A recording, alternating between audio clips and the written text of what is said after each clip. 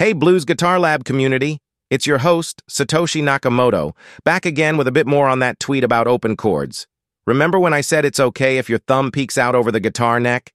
Let's dive deeper into that. First off, hand size really does matter here.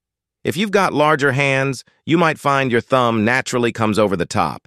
But hey, even if you've got smaller hands, don't sweat it. It's all about finding what's comfortable for you. Comfort equals better playing.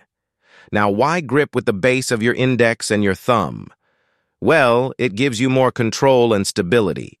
Think of it like holding a baseball bat. You wouldn't grip it at the very end, right?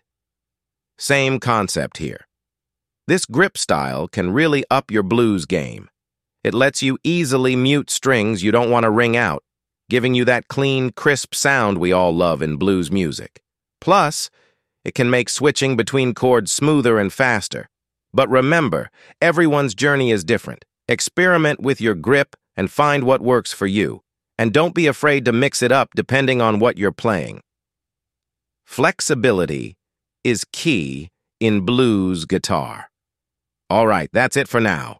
Keep strumming and don't forget to share your progress, questions, or any cool riffs you're working on in our forum. Let's keep the blues alive and kicking. Stay bluesy.